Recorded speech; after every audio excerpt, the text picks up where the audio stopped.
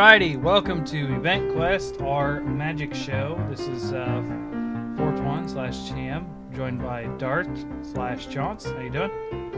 Doing great. Just got stomped in pre-release. Excited to talk about cards. Yeah, I like this set a lot. We didn't get to talk as much as usual about these sets because you've been gone, but boy, I like some themes in this thing. And then Matt/Thoth Amon, although we mostly call you Matt. Yeah, that's fine. I answer to either or. So happy to be here. Alrighty, so Modern Horizons 2. I almost messed up the name again. This just pre-released this weekend, obviously, because Chance was there playing today. Yep. Matt had canceled plans to play Friday. Yep. I had no plans to play, but again, single dad, so no chance to go do that. As usual, we talk about 5 cards each. Last time we did an extra card because it was like a commander set on top of a normal set. So this week we're going to go back to our normal formula of just 5 cards each. But before we get into it, and then we'll also be talking about with like a 16th card, so an extra card afterwards, just because we thought it was worth talking about. So start us away, Chance, with your number 1.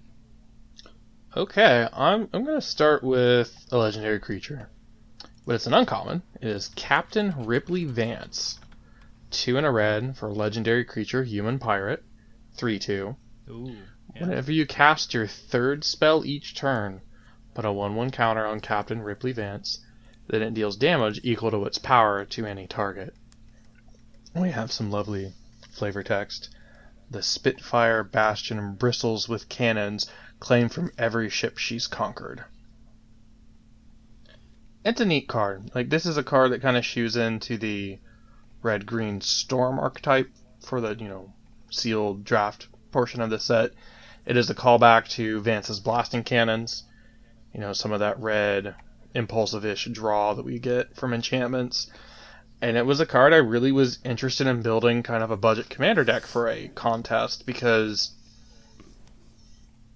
I've had experience with stuff like Solvala, the deck that we call Brostorm, that you're kind of just playing some creatures, doing some absurd things to get a bunch of mana, a bunch of cards, and loop to some combo. But this seemed like a very red answer to that, where it's, my version of this deck would be pump spell, card draw / a retrace spell. So you get Ripley to like 8 or 9 power, gain the counter, just slap someone in the face for 9 damage, then go to combat. Like, I don't think the variety is really high with this card. I think I want to pump, smack. But I think it'd be really fun, honestly. It feels very thematic to the feeling of you're just shooting a cannon into someone's face.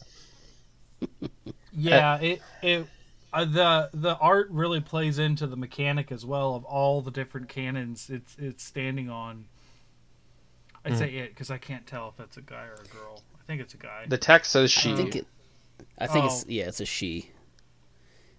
Claimed from every ship she's conquered. So. Yeah, that's why I was confused. Yeah.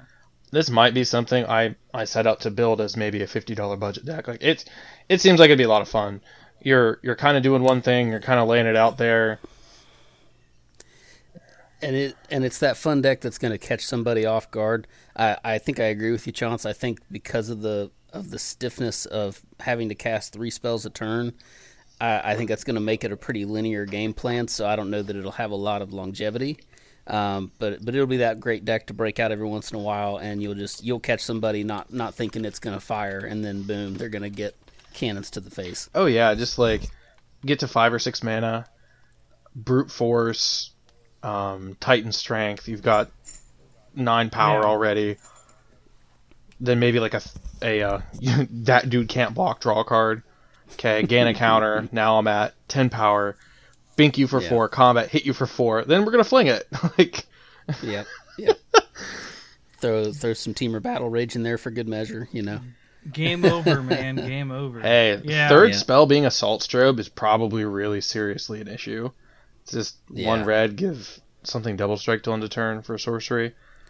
Yeah, there's brewing this deck is really fun. It's a pirate, so there's going to be some synergies potentially for it. I don't know, the generic pirate deck kind of has pseudo storms or not, but yeah.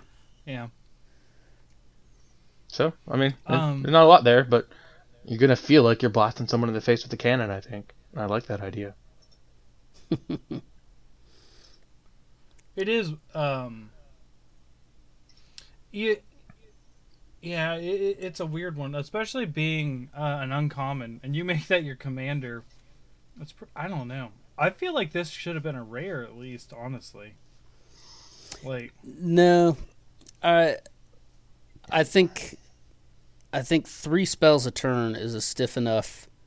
Mm-hmm. That's a stiff enough point of entry, and since it's only a 3/2. But I think it makes bigger. sense. It gets bigger, it stays bigger every time you do that. Yeah. Now it is just a 1/1 counter, yes, but yeah. This isn't any Mana Gorger we're talking about here, but although that would be a good inclusion in that deck. Yeah, or yeah, a deck that runs or this. just prowess creatures as well. Yeah, it could be. Or I'm sorry, Torian Mauler, the red Mana Gorger. Oh yeah. I was gonna say the Mana Gorger Hydra wouldn't fit because you'd have to have a red-green commander at the least. And just in case you want them tribal synergies, Torian Mauler is also a pirate. It's also a pirate. Changeling, wink. Oh, I thought he was actually a pirate, and you guys. No, it is because Changeling, it's Changeling. By the rules of the game, it's absolutely a pirate. That counts, but it doesn't count. It's like it counts. It counts in the stats, but not in my heart. Right? Yeah, sure. It technically is that. It's also a unicorn. I think that'll be one of my long-term goals is to put together a 5-color Morophon deck and then just play it as a different tribe each game with all changelings. Just keep naming whatever because it always functions the same. Yeah. Today, exactly. Today it's a merfolk deck. Yeah. We hit on a long enough timeline, we'll hit a critical mass of good changelings where you can build a 100% changeling deck that then can just be whatever tribe you care to make it, or piggyback off of other synergies at the table. Someone's playing their vampire deck, and you're like, cool, I'm playing my 5-color vampire deck too. Yeah.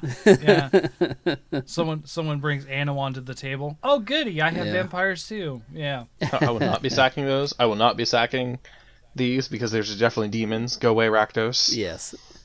Yeah. I'm everything. I like it. I know you were excited about that one. I didn't expect this to be your first off the list unless I was looking at it, which I should have been. But I think it was a fun place to start. It's not the deck I think I'm building from this set. That'll come as my 4th card, but my number 1 would be the one I'm building is my number 1. So we'll get there. Matt, what's your first one? First picks, I think that's an interesting point. I'll save my juicier picks for further down the list. So I picked. We'll start off with kind of an interesting one because I feel like this is a real sleeper. I feel like I haven't heard anybody really talk about this card. Aside from you. We've talked about this one together some. Well, all right, so I'm going to jump around on my list. Don't pay attention to the numbering. Oh, okay, gotcha. So my first pick is Junkwinder. It's 5 generic and 2 blue for a creature serpent at uncommon. It has affinity for tokens, so it works the same as the classic affinity for artifacts. Each token you control reduces the generic cost of the creature by 1 generic mana. Whenever a token enters the battlefield under your control, tap target non-land permanent and opponent controls. It doesn't untap during its controller's next untap step, and it's a 5/6. So what drew me in initially is the art. I really like and it's this serpent kind of swimming through this pile of junk, and it's got a squirrel on its back and a squirrel on like a post nearby, and it looks like it's kind of chatting with the squirrels. Mm-hmm. So it feels like that's kind of a call out to where you should look at putting this thing. Yeah. Well, the affinity for tokens, and with squirrel tokens being such a prevalent thing in this particular set, I feel like that's where they wanted it for limited. But when I started reading through the text on this thing for an uncommon, this strikes me as one of those like real workhorse uncommons that is not super exciting on the face of it, but then just does an ungodly amount of work in your deck. And when I started reading like in a deck that's built to abuse this thing, which token decks are going to be built to abuse it, not only is it cheap to get down, but I mean I feel like that's on par with a Crater Hoof as far as a finisher. I mean, you drop this thing and then spawn a bunch of tokens and lock everybody's board down, and then you're just swinging in unanswered. Yeah. Yep. This one was exciting to me as well. I forgot about it until you put it on this list. But one of the times that Chauncey and I were talking about stuff, he mentioned this. And I was like, that's another auto include in the Rixmathes deck that's torn apart. Like, Serpent was one of the 3 things that deck needed. In fact, it didn't have any Serpents, even though Serpents benefited from everything, all the synergies, because everything was like, was it Kraken, Octopus, and Serpent are the big 3 in Leviathans that too. Leviathans, yeah. And Serpents are always included, but there's so little Serpents, and then we're getting more Serpents. There's also the one that we talked about last time that creates a token of itself. Coma, that creates the coils. Yeah. So it's got some synergy within Serpents now. Like, it's actually really good. And yeah, I do love the art. I didn't notice the squirrel on it, but I did notice the one it was talking to. Yeah. Yeah. I do like this one. Good art. As always, though. I mean, Magic has a heck of a lot of good art in general. Oh, by and large, yeah. But sometimes you see that one card and the art really strikes you, sets you back. Mm-hmm. Yeah. I do like this one quite a bit. I just feel like it's a really powerful effect that's going to be very easy to abuse in a deck that's built to capitalize on it. Okay. And honestly, after just getting my butt spanked in pre-release, it's really big for a card in this set that's not rare. Like, really big. I mean, 5/6 is generally big to begin with. I mean, like 4/4s are kind of like the standard for like a quote unquote big monster. That's a lot of the creature this size, draw this card kind of deal that we've had. Like if you like power matter stuff, checks 4 or 5. Yeah. I just think about, even in a token deck where you're not firing on all cylinders yet, having 3 tokens in play makes this thing a 3-drop. That's yeah. Well, it's 7. Or I'm sorry, makes it a 4-drop. You're right, but still a 4-drop, 4 mana for a 5/6 that has a repeatable Frostlinks on it. I mean, honestly, just the play pattern of having him in Coma and thinking about getting a token on everyone's upkeep. Oh gosh, yeah. Be like your most important thing untabs. Well, now we're going to lock that down for a whole turn cycle, so you can theoretically keep the 2 most important things for each player on lockdown without other effects. Yeah, that's rough. That seems really rough to play against. Yeah, like I said, what really sunk it for me was just kind of thinking about it in terms of Crater Hoof as being this omnipresent finisher, and realizing that the evasion and the power boost is an integral part of that. But this feels in some ways like a very similar effect. Where again, with enough token generators online, and if you're packing something to give your creatures haste, I could see completely locking an opponent's field out right before a big combat, and they got nothing to do. Mm-hmm. Well, then also it's 2 turns, right? Because it's like they're down for 2 turns. It's not just 1. So yeah, and that will continue to happen even if you still create more tokens and they survive the first assault. That will continue to lock them down. Yeah, absolutely. Now, okay, yeah, non-land. I wanted to check. I was like, yeah, non-land permanents. There you go. That tapped lands would be ridiculous. No, it would be. Yeah. Just making sure I heard it and read it right. Okay, so yeah, I like that one. I would have picked that one if I had remembered it. Okay, so I'm just gonna get this out of the way because everyone knows I'm gonna pick it, which is Ren's Run Hydra. That's kind of hard to say, saying that out loud. The one Hydra card we got, which hey, past like what 3-4 episodes we haven't talked about a Hydra, so woo, yay, I got one. Chance already got me one too. And I'm going to also follow the theme of starting off with uncommons. So I lied. I'm not talking about the one I'm building a commander with first. Because you can't. This isn't legendary. So Ren's Run Hydra is X and green for a 0/0 creature Hydra.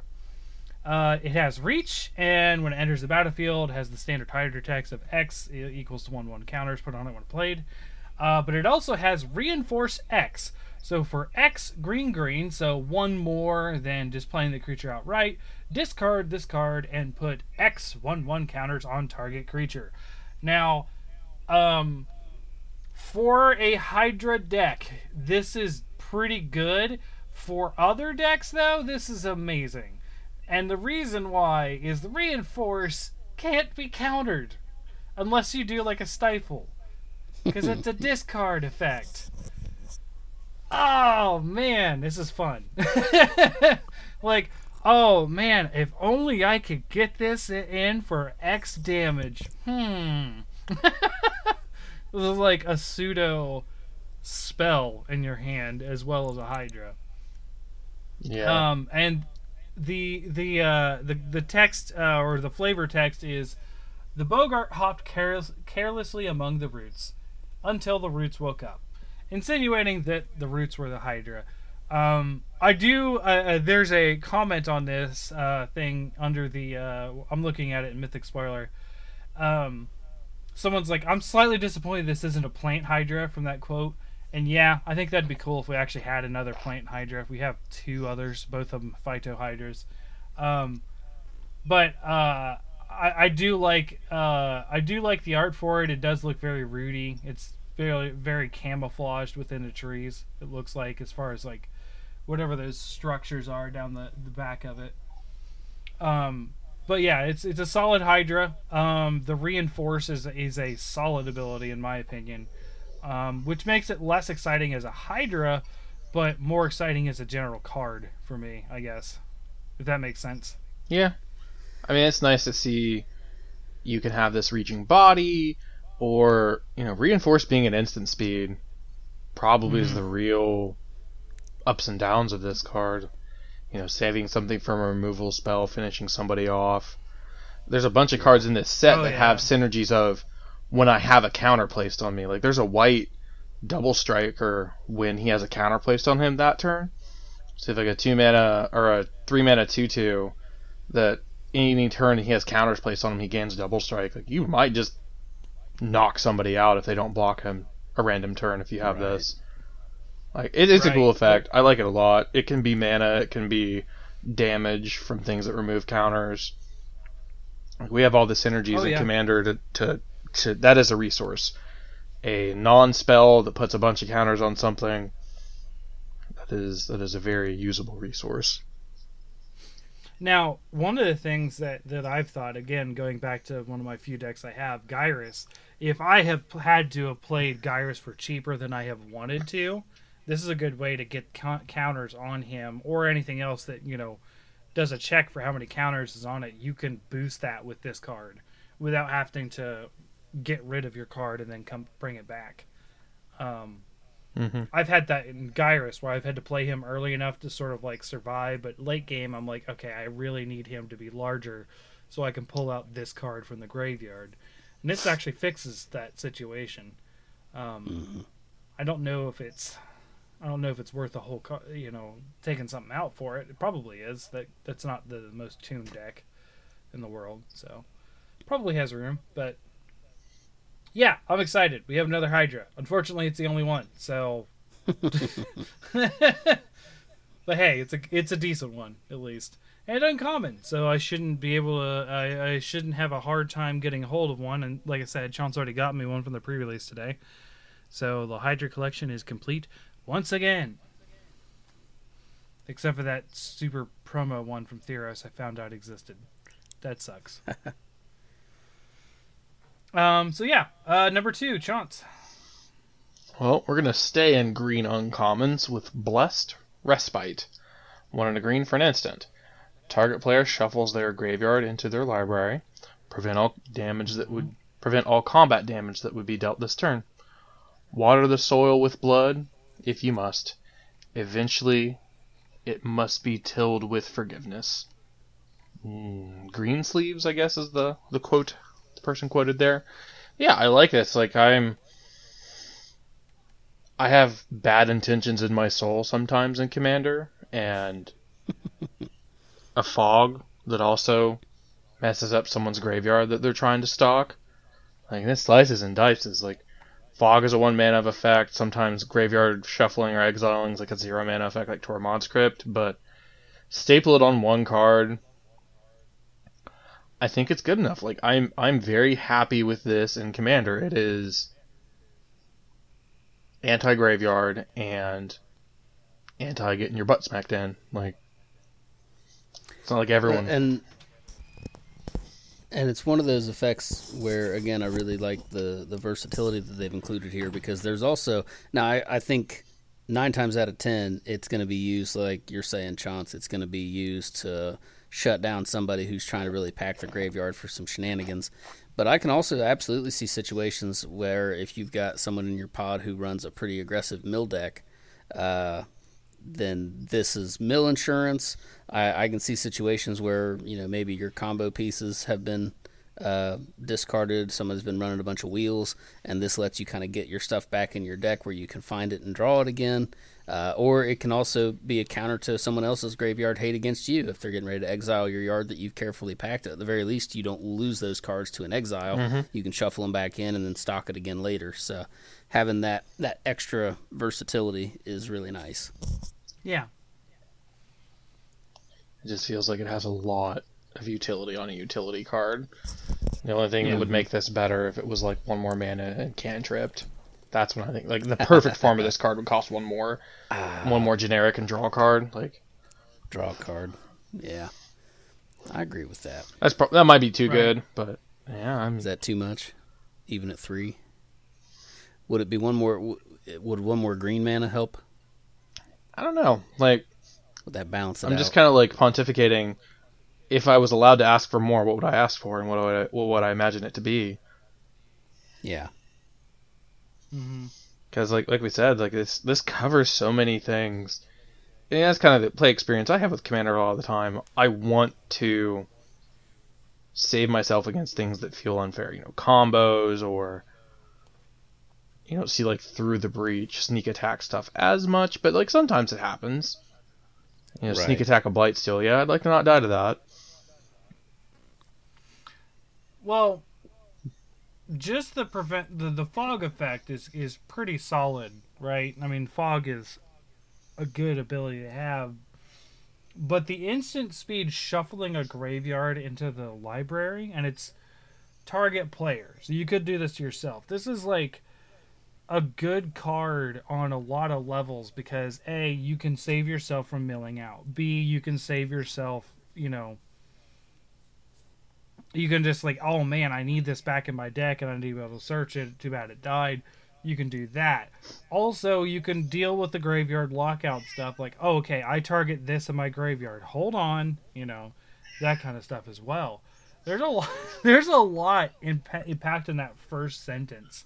And then on top of the fog effect, which I think is more going to be used for the first part rather than the fog, but the fog is a good like good it effect on slices and dices. And you made me think, you know, I run Ghoul Caller's Bell and some Commander decks because the people that every game you play with them, they're doing some tutor that they change the top of their deck. I'm like, okay, I'm going to tap Ghoul Caller's Spell then. Like this shuffles their deck as well. Yeah. Yep. Yep. Causes them to shuffle. Cheaters. No. And it's sometimes it's just like the good faith of like Commander's supposed to have some variance, and how many tutors becomes it doesn't feel like you're playing a game with variance anymore. Right. Yeah, that's true. All right, Matt, you're number 2. My number 2, still jumping around on my list. I'll go with another uncommon like Chance, but this one's black. This is Underworld Hermit for 4 generic and 2 black. It is a human peasant creature, which I think is hilarious and awesome. I hope we get more peasants. At uncommon, when Underworld Hermit enters the battlefield, create a number of 1/1 green squirrel creature tokens equal to your devotion to black. Devotion, of course, being the number of black pips among permanents you control. And the flavor text reads, some souls yearn to escape death, others are content to feed the wildlife. It is a 3/3.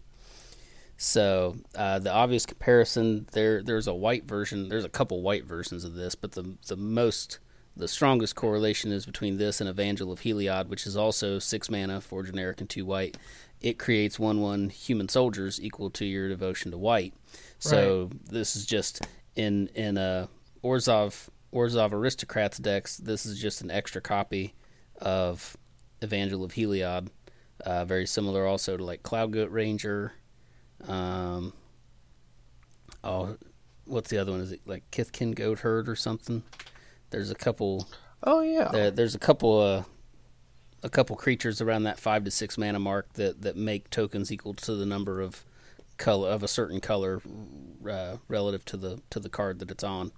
So this is, I mean, obviously for any black deck, any black-white deck, anything doing graveyard shenanigans, this is a 6 mana that's probably going to bring you, it's at least bringing you 3 bodies just on its own. On an empty board, it's bringing you 3 bodies. It's more than likely bringing you 5, 6 plus, and that's a lot of sacrifice fuel. That's a lot of that's just a lot of stuff to play with. Obviously it's correct because the squirrels have always been 1/1 and green. Mm-hmm. I'm a little hurt that it's a black Evangel of Heliod that doesn't also create tokens that are also black. But I can live with it. Mm-hmm. It's great. Well, it's on theme for this set too. It is. Yeah. I like it. It's going to fit well with the deck I'm building, that's for sure. Yeah, I mean, it's a fun card, the squirrel stuff. I played around with some of the squirrel stuff today. I didn't have this card, but there's just something fun about it, and we have some tribal synergy now that we didn't have before. That it feels a little weird that we're mostly green tribe that has a devotion payoff for like the lesser color of the tribe. Yeah. So I kind of hope that as time moves on, it fleshes out a little more. We'll have Modern Horizons 52 when we go back to squirrels again, and probably not that long. There's probably some serious data about Twitterverse and stuff like that. Like, how much do they think squirrels actually up the sales of this set? It probably is not 0. I'll tell you that. It is a fun theme. And that was something we were explaining to a friend of ours. He was like, I don't care about squirrels. And I was like, squirrels was like a cool thing. What was that set that had like the rabid squirrel and stuff, Chance? Was it Odyssey? It was one of those like Deranged Hermit. Like there's old cards that dealt with squirrels. And that's part of the problem, because I think some of those older squirrel cards are reserve list, aren't they? I was thinking Deranged Hermit is. I'm not sure. But I think the point is, like, that's a card that I think saw play back in the day because I just put enough power and bodies into play for a little bit, and you're calling back to something that players that have played for a long time really have attached to and really have enjoyed, and this is really transitioning a nice volume of squirrel stuff to black border. Like, we had some silver border stuff recently, but... Mm-hmm. Right. Okay. I like it. Like I said, it's gonna fit the deck I'm building, which is squirrels. Spoilers. Way to jump on the bandwagon, Cham. I like the squirrels. I tried to build a squirrels deck out of the old cards we had one time, like in middle school, And then I'm like, oh hey, squirrels are making a big oh, they are. So I'm going to build it. Like I don't have those cards anymore, but squirrels is stuck in my mind since then. Like it's not because it's a bandwagon thing. I don't give a crap because it's a bandwagon thing. I like it. Oh yeah. Nah, I'm just giving you a hard time. That's true. As you should. So my second pick. I'm losing count already. Is the Obsidian Charmaw 3 red for a 4/4 dragon. Spells cost 1 less to cast for each land your opponent controls that would produce colorless, actually, not generic, colorless. Flying, and when Obsidian Charmaw enters the battlefield, destroy target non-basic land and opponent controls. I like non-basic land hate because people rely on them way too much. And then also locking down the stupid I like to call them the crap, I can't even remember what they are. What are those things I hate, Chance? The colors Titan things. Eldrazi. Yeah, Eldrazi hate. I'm here for it. Honestly, I like the idea of this dragon is just like, no, F you, I'm killing all of you. Stupid Eldrazi. It's not big enough to, but it is locking down a lot of extra lands and stuff used. Yeah, I think it sees a lot of play, or hope for play, against Tron and Modern, because you want to be able to have a progressive play that adds to the board that stops the Tron lands from being assembled. So, when you have the turn advantage against them, red 1 to whack one of their 2 lands to have a 4/4 in play seems great. But it's just that in the wrong situations, it's the 3-drop that doesn't stop either Karn from being cast. I'm more excited for this than Commander. There's definitely this. Well, that's what we are, Commander players. This for red feels fine, feels great. I'm not saying that you should be a bad person and flicker this regularly, but I'm saying it can be done. Well, I harken back to what I said in the episode on Commander Legends, talking about the opposition agent. Yeah. I think that single target land destruction is something that Wizards is going to have to embrace and print more of, specifically into Commander, to help keep the format alive and healthy. Because ramp is such an uncontested good thing to do, and that unless we start getting more tools like this, where, like you said, it's you're not wasting, but you're not spending a whole card slot in your deck just to pack a Stone Rain. But right. Now you can get a 4/4 flying dragon, which is a very relevant, creature type that also will blow up. And again, the restriction to non-basic. You're not adding a purely unfun element where it's like, oh, it can blow up any land that's in play. It can only blow up the non-basics. So you got that opponent who's just fogging everybody with their Maze of Ith, and they've got the shenanigans in place. They can keep untapping it every turn and reusing it and whatnot. Get rid of that thing. Yep, it's not often that I'll spotlight a land destruction card, but I do enjoy destroying non-basics. I think that's one of the things that I like doing is playing more basics, just because they're harder to hit for this kind of stuff. Lands are almost like a sacred thing not to destroy, but basics are like an extra level of that. So, and I kind of like. I mean, this is really good at turning off some serious good lands too, like Nykthos and stuff like that, like where they're going to start producing some insane mana eventually. And you can get this out as a 5-drop early enough. Maybe the game hasn't gone out of hand by that point in Commander to really lock down some of those nastier lands, or even stuff like what's that one? Rogue's Passage, stuff like that, where you're just sort of like, nope, I don't want that thing. I don't want that here.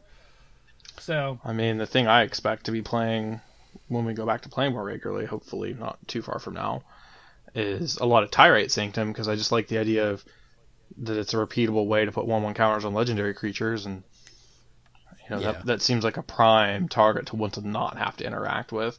I don't want all extra sets of 3 mana to mean a creature on my opponent's field is growing. Right. It seems very nice in a land slot, and this is a socially acceptable way to get rid of problematic permanents. Yeah. It's a card. Yep. It's a dragon. It obviously has a purpose. Okay. Alrighty. So number 3, Chance. We are going to move into my first rare card, the artifact Dermotaxi. And I should have jumped the scroller because just scrolling the wheel took a while. Okay. So we got a rare artifact vehicle, Dermotaxi. It costs 2 generic for a 0/0 vehicle. Imprint. As Dermotaxi enters the battlefield, exile a creature card from a graveyard. And it has an ability. Tap 2 untapped creatures you control, : until end of turn, Dermotaxi becomes a copy of the imprinted card, except it's a vehicle artifact in addition to its other types. I really wish there was room for flavor text on this card, because the art is amazing. It looks like maybe a kid. I envision it being goblins, but it kind of looks more like a human kid. Has taken a mammoth corpse, animated it with some magic, put some wheels on it, and went rumbling down the road. And just the idea of, 2 little creatures working together to stitch a dragon or a leviathan or some impactful creature into this only creature when you want it to be vehicle, and it's just interesting. Like, it doesn't technically have the phrase crew, so there's some anti-synergies with normal vehicle stuff. Like, some stuff has effects by crewing that I'm not getting to trigger off of this. But honestly, I take it as a passable reanimation spell in any color. I mean, we've got creatures that have really nice ETBs or cast triggers, but if you got just a decent attack trigger creature or just something that got some good static abilities, you've got a creature that you only need to protect on your turn. Your only cost of enjoyment is 2 untapped creatures on your field, and you could be doing stuff as evil as Dermotaxiing a phage. Oh gosh. And that's that was that was my feeling as well. I mean, obviously this one was also on my list initially, so I've swapped in an alternate. But I'm glad we're getting to talk about it. I'm a big fan of Imprint. It's on flavor with tapping 2 creatures, so you're effectively crewing the vehicle before it's created.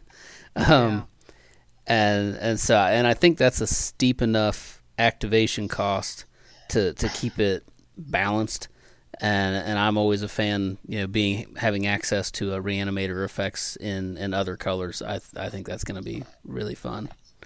I can see this going straight into my Felden of the Third Path, and also making an appearance in some of my other, especially my monocolored decks. Yeah. That aren't black. It's unfortunate because Terastodon might be the funniest thing to do with this to keep the art theme. We're just getting a generic 9/9 at that point, but it's really big. Yeah. Maybe. Well, my answer of what I'd like to do with this most becomes Primeval Titan, but we don't remember that card exists because it's banned. But it is banned. But like you said, any attacks trigger creature, and that by virtue of the fact that it's a vehicle copy means that it basically comes with protection from sorceries on it. Yeah. I could see Ilharg being a really fun one with this. Ooh, yeah. Any of the attacks triggers creatures, any of the other Titans besides Primetime that are still legal in the format. One of my favorites is still Giant Adaphage. Doing that with this is just fun. I really like this with Sun Titan, a lot. You're kind of opening the floodgates of my fake reanimation starts real animation, then if you really need to, Sun Titan eventually can get the Dermotaxi back. Yeah, Yeah. If you really get Sun Titan back. Granted, if you exile it, it'd be hard to get it back. Imprint it. Yeah. There's just a lot of really kind of there's interesting things to do with it. Yeah, there are other creatures that have a very Sun Titan-esque effect that could be good candidates too. I feel like there's a 5-cost vampire that only gets the attack trigger portion, but is otherwise very similar to Sun Titan. One of the Ixalans. I almost really like there's the really efficient demon in Kaldheim that has the if I've attacked this turn, you can pay 2 and have target player tutor a card. Like that like that having a much more shielded glow of being interacted with. I think that's when that card would feel fun. Because otherwise it's just going to be, you're going to give me the first card, right? Or I'm going to exile it. Versus you can spend your mana when it feels good and activate it when you think you have a chance for it or a chance to protect it. Mm-hmm.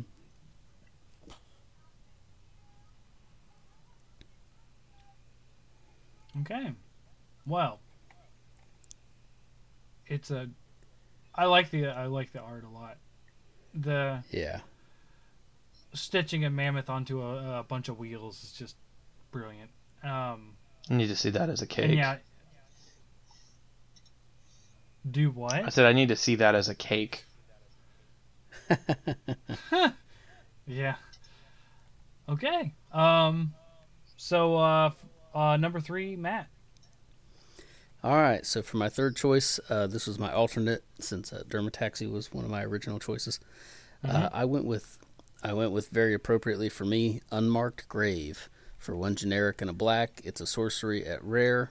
It says search your library for a non-legendary card, put that card into your graveyard, then shuffle. Flavor text reads, I'm sure they were once someone important, but I couldn't tell you who they were. And that's from Doros Expedition Guide. So obviously this is a great reanimator enabler. Lets you go into your deck, grab any non-legendary creature that you like. Or actually, it says non-legendary card, so it doesn't even have to be a creature. But I would assume creature is probably going to be the target most of the time. And throw it in your yard so that it's right there and ready for whatever shenanigans that you've got. It's 1 more than Unearth. Or sorry, not Unearth. Entomb? It's 1 more than Entomb. But I think that's a fair price. It's also... I think this is one of the big signpost cards. I'm really happy with this set.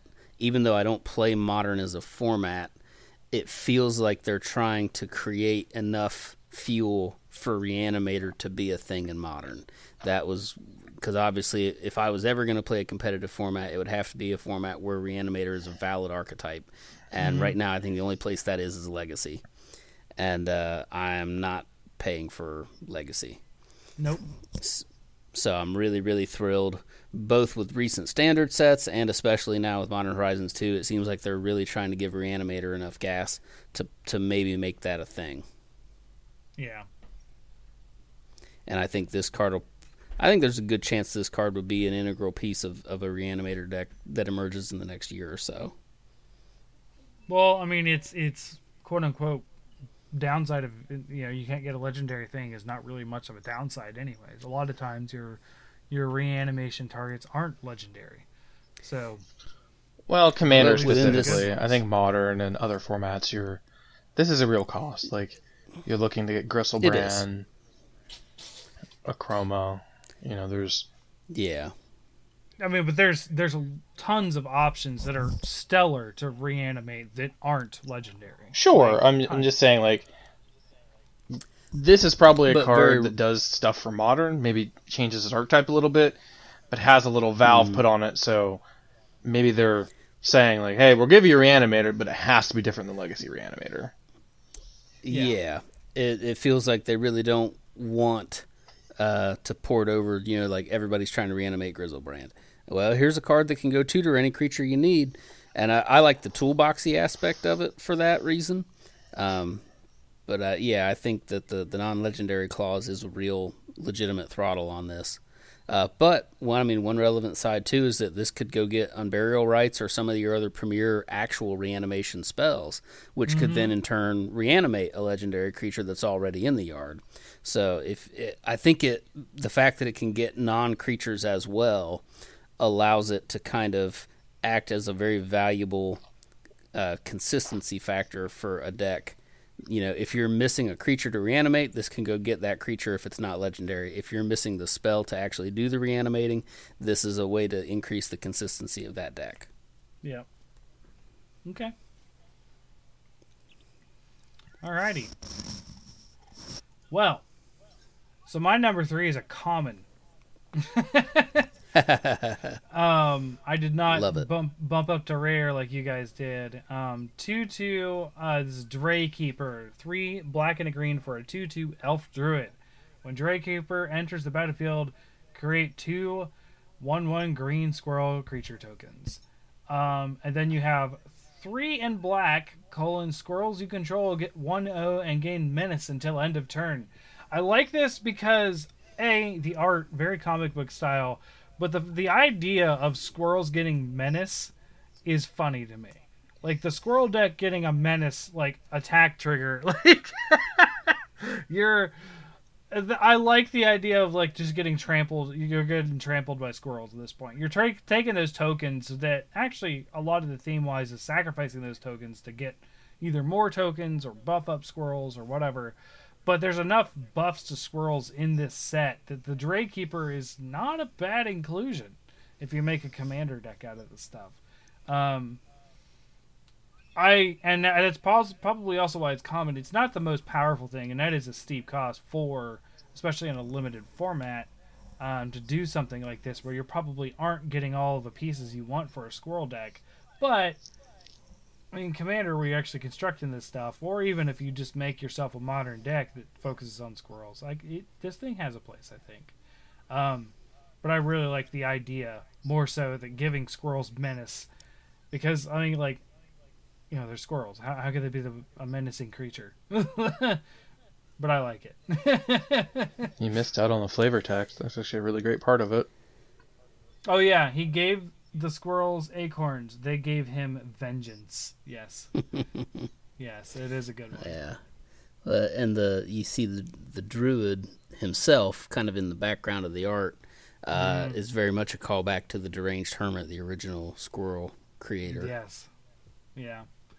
Yep, I like it. I like it a lot. I do like the art style is very, very comic book too. Like it's very. It does stand out pretty drastically from a lot of the other art in the set, and it's very good. Yeah. They kind of look more like rabbits to me in the face, but yeah. They give them kind of the tufted ears too. That kind of. Yeah. Yeah. But yeah, I still like it. Oh yeah, and it's a nice straightforward 3 bodies for 5 mana, but that activated ability, like you said, is no joke. The extra power combined with making it really uncomfortable for your opponent to try to block, because squirrels obviously as a token based strategy, you're presumably going to have a lot of bodies. Everybody always, the old throwback is the 15 squirrels that can take down Emrakul. If you're swinging in with 15 squirrels with this, that's 30 damage plus uncomfortable blocks. Yes. Yeah. I'm going to use these 2 to block this 1 squirrel. And if you're doing this right, as far as like you have some of these other squirrel cards down, those squirrels aren't 1/1s anymore either way. So you're looking at possibly 4 3s coming at you, and that's insane. 4/3 squirrel would be kind of menacing. Yeah. So yeah, I don't know. It was a good pick for me as far as like building the squirrel deck, and I like it. So we'll just move right along to number 4, Chance. Okay, we're going to move on to my intention as a commander build for Lannis Cryptozoologist. we have green-blue for a 1/2 legendary creature. And I think we've had this type line before, and I've always enjoyed it. Snake Elf Scout. And whenever another non-token creature enters the battlefield under your control, investigate. And we know investigate means create a clue token. Yes. And she has tap, sacrifice X clues, where target opponent reveals the top X cards of their library. It may put a non-land permanent card with mana value X or less from among them onto the battlefield under your control. The player puts the rest on the bottom of their library in a random order. You know, we touched on this slightly with the Fog Graveyard Hate card. I like messing with the top of people's libraries. This just, for any amount of clues, I mess with the top card. One card is enough.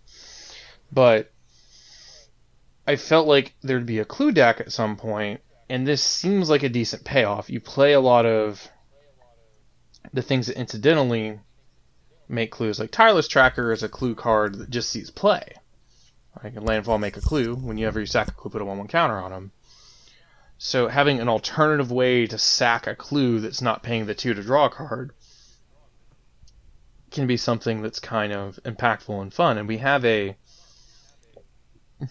think he's a golem, but we have a colorless card that's a 3-drop that gives you some text that says, if you to either make a clue, food, or treasure, instead make one of each. It's like we have the perfect thing to curve right after this. Or we have a Mole Drifter that instead of drawing cards, it makes 2 clues. So we have these ways to make a decent amount of clues, or to start making our clues also make treasure. Like, it feels like there's this engine that is there that doesn't take up a lot of the deck. Because I'm sure there'll be some want to play small creatures that bounce themselves, maybe some free creatures using the same effects. But I'm just excited to have a commander that gets a little more out of just playing the game. I don't have to play these oppressive blue-green decks that just feel like they're doing everything you wish you could ever do. Right. Yeah, I agree. So clues were actually my choice for a sub-theme in my ETB deck. So I have my Rune of the Hidden Realm. It's Runes Investigators. And it was built with whatever clues and clue payoffs were available post Return to Innistrad. And so I am glad to get some new pieces for that deck, because there's not quite enough. For me, I don't see Lannis as the helm of that deck. I really want Bant for clues. But before this, we had Tamiyo's Journal, and we had, I want to say, Briarbridge Patrol as clue payoffs, things where you could sack clues to do things other than what the normal pay 2 and sack the clue to draw a card. Right. Tamiyo's Journal is a tutor effect where you can sack clues to go search your library for something, and Briarbridge lets you put a creature from your hand into play. Both very relevant. And so being able now to dig into the top of your opponent's library and then take something good from the top of their library is another really good payoff. And I think having 3, I think that gives you enough consistency that I think it's reasonable to think you're going to have one of those in a given game and be able to take advantage of like the extra clues that you're making. Mm-hmm. The other big one for me in this set was the Tireless Provisioner, a natural complement to Tireless Tracker that does the same thing with food and is it food and treasure? Food or treasure, yeah. Food or treasure. So that's and I think that'll be another. There's going to be this really weird token deck that kind of emerges where you're making food, treasure, and clues. Yeah, it's kind of the theme for the blue-green archetype in this. They call it junk, but it's just, here's just a pile of tokens, and you have like combined Chrysalis to upgrade them into 4/4s. Yeah. Specifically, though, these interesting artifact tokens that do these little extra quality of life things like drawing cards, gaining life, making mana. Yeah. I like it. I like it. All right. Yeah, I don't have much to say on it. I do remember you talking about using this alongside your the one you mentioned where you create all the other things at the same time. Mm-hmm. And snakes in blue green makes sense. Fits that tribe very well. That was a thing for a little while when I was first making commander decks. Yep. Was it? Ooh. I don't remember. Sorry. Got interrupted. So, Matt's number 4? Number 4 for Matt? Yes. Yep. Number 4 for Matt. All right. So my next choice, we're going all the way up to Mythic Rare now. Kaldra Complete. For 7 generic mana, we get a legendary artifact equipment at Mythic. It has Living Weapon. It has Indestructible. And the text reads, equipped creature gets +5/+5 and has First Strike, Trample, Indestructible, Haste, and the text, whenever this creature deals combat damage to a creature, exile that creature. An equip cost of 7. So a massive 14 mana to actually put this thing on the battlefield. To actually put it on the battlefield and move it around. But, wow, what you get for your money.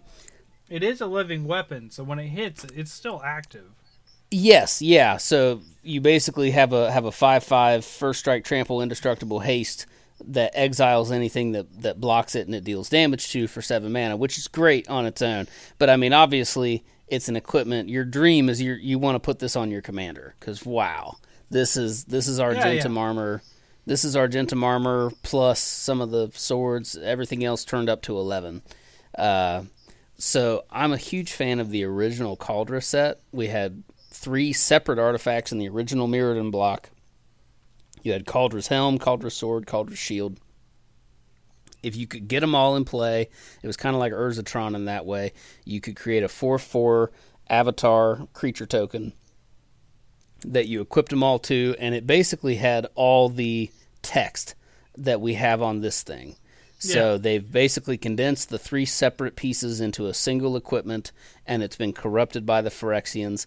The living weapon really makes it worth the inclusion because you're going to get a body that you can then use these awesome stats out of the gate. Because obviously a 7 mana artifact artifact equipment that equips for 7 is going to be borderline unplayable in any competitive format. That's going to already relegate it to EDH.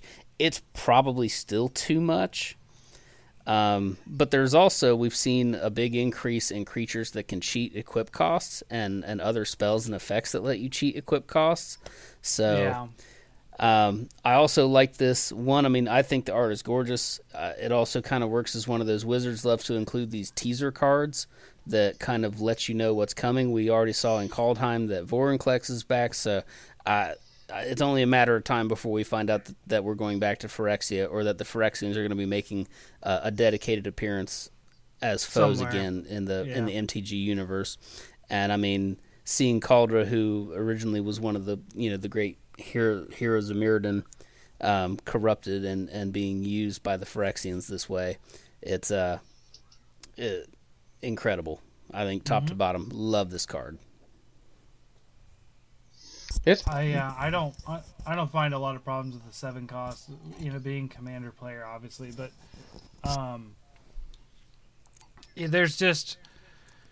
there's so many other artifacts that I have played that are about this cost that are obviously end late game stuff, and this thing you don't even have to have the 14 because it's there and you just the next turn. Although there is one thing, because I guess I have a question is, obviously, the creature it's equipped to has that, and it's whatever the germ is under the living weapon. But you could still technically destroy the weapon, right? You could still technically destroy the artifact. It is indestructible itself. Because the artifact itself has indestructible. Okay. Oh yeah, it does right there. Okay. Yeah. And then also bequeaths indestructible to whatever's wielding it. Right. Yeah, I skipped over that indestructible line. I was like, that feels redundant. It is also a really Answered my own question. yeah. Answered my own question just by reading the card. Thanks. It's also a really nice thing to note that they've kind of edited the germ token. It is a Phyrexian germ, and it actually has the creature type Phyrexian. It does, which is a retcon. So it'll be interesting to see, we've, kind of feeds into that. How are these going to matter soon? We've clarified their creature typing. We've had this great condensing of hounds and stuff down to just dogs when we had the couple things that started to care about the dog creature type. Core 2021 style when we had Rin and Ciri and stuff like that. So it would be interesting to see how much Phyrexian stuff we're going to get. There's enough nods to it that we should feel like it's coming. Yeah, I guess I'm curious to see. I guess I could see them holding off another year to 2023 because that would be the 30th anniversary, and I could see a certain poetic arc in coming back to the Phyrexians for the 30th. But I also will not be surprised if we see them next year in 2022. Yeah. And one way or the other, like say they do hold off on like a true return to new Phyrexia until 2023. I think like this, we're gonna absolutely kind of see these little splash cards with the Phyrexian subtype and the Phyrexian theming all throughout sets leading up to it. Okay, that's a lot out of a single weapon. Yeah, it does a lot. Yeah, definitely a lot simpler to deal with than the three different pieces. But this is also similar. I talked about in the previous episode with Triplicate Titan that they've printed a card instead of reprinting the existing, and the Kaldra set, the three pieces of the Kaldra armaments are going up in price because they've never been reprinted since the original Mirrodin block. And it's a clunky, unwieldy thing. It's fun and it's very flavorful, but they're not powerful. And I'm a little salty that we still haven't seen a reprint of the Kaldra armor. They've given us now a perverted Phyrexian version that's all wrapped up in a nice, neat single card that I love. I'm glad to have this alongside the other Kaldra stuff, but I also want a Kaldra reprint. I'm calling it now. Kaldra reprint. Give it to me. Oh no. Because also interesting in the history of Magic, we do not have an official from Wizards avatar creature token for the Kaldra set. Yeah. You can buy them like a lot, like RK Post, other artists like that have done renditions that you can purchase as unofficial tokens, but Wizards has never printed a Kaldra token for the Kaldra armor. Okay. Well, so my number 4 is a lot less lore-inspiring and, to me, just entertaining, which is the Chitter Spitter. 2 and green for an artifact. At the beginning of your upkeep, you may sacrifice a token. If you do, put an acorn counter on Chitter Spitter. Squirrels you control get 1/1 for each acorn counter on Chitter Spitter. And then you also have green and tap this. Create a 1/1 green squirrel creature token. So it makes its own fuel, first of all. So you don't need other things to create the tokens to sort of power this thing up. Also, that's a lot of extra 1/1s for squirrels. Yes. I love it. I love it. It's really neat to see it makes an army grinder. And it makes them bigger. Yeah. Yes. Yeah, and it's its own little machine. And I like, in general, how we've had the colored artifacts now. And this is a good card to sort of show that off, too. It hasn't been too long that we've been doing this, too. It's only the past couple of years they've started doing that, right? Like, it was the dinosaur set they started this, right? It's been a little longer than that. Started what? Colored artifacts. Colored artifacts. We had colored artifact creatures back in Alara. Yeah, they're not super common, but they've been around for a while. Well, they're getting more prevalent. Definitely. Yeah. I very much enjoy the chitter spitter. I like the idea of grinding squirrels to make more squirrel food. It's just a funny idea. Squirrels getting jacked off Yeah. of eating dead squirrels. Yeah. Yeah, it's like what is that? What is that? You had me at hello, the rom-com with Tom Cruise. What is it? Jerry Maguire. Jerry Maguire. It's like that. It reminds me of that scene where they have a pet chicken. You can't feed a chicken. Like, that reminds me of the chitter spitter. Looking at the artwork with like the little contraption and then like the glowy green light, I wonder if this is like a meta nod to the Rick and Morty squirrels, where the squirrels are like hyper intelligent, and when Morty can listen to them talk, it ends up completely destroying their particular, like, Rick has to get them out of there because Morty has pissed off the squirrels, and Right, it's like, now they know. You can't mess with squirrels. Yeah, I don't know. That could be. I wouldn't have thought of that. I mean, I've seen it, but I wouldn't have thought of that. Yeah, that's a Because, good I one. mean, the fact that the squirrel himself is running the contraption. Correct. Yeah, but he might just be told because he gets acorns out of it, and he has no idea what he's doing to his brethren. No idea. That's true. Very true. Ooh, it's an acorn. It makes acorns. I'm going to keep doing it. Ignore the squirrels screaming, please. Ignore them. Yeah, that's it. I don't really have much to say on it. It's just another engine. It's an engine that makes its own stuff, and I like it. That's not usual, and it's slow, right? Like, the Yeah. best you're going to get it is one a turn. But hey, in a slow game, that could be all you need sometimes. Right. So, I think it's my first rare on the list too. This was the a Obsidian Charmaw was. Yeah, this was a tough set because one of the things that I like this set so much for is the really excellent dispersal of good stuff at every rarity. Like, there were commons I was excited about, uncommons, rares, mythics, all the way through. There's stuff that's playable, stuff that's interesting.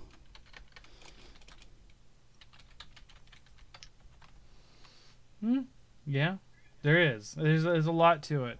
Like, I enjoyed this set quite a bit. I don't think it's one of my favorite sets, but there's a lot of neat cards in this set. Like, a lot of like individually neat cards, and of course, some of the themes, like the scroll theme, I got really behind.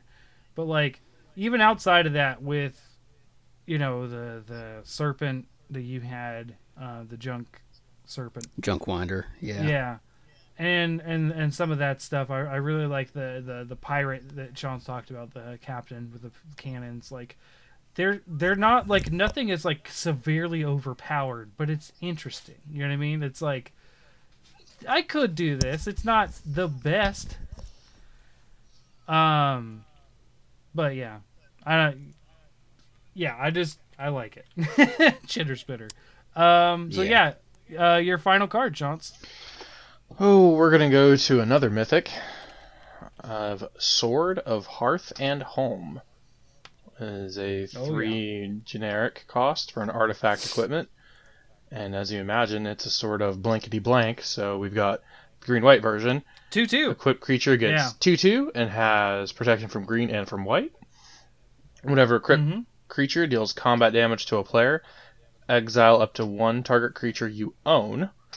Then search your library for a basic land card, put both those cards on the battlefield under your control, then shuffle, and it equips for 2. There's like a big preamble to this card before I even want to talk about the card.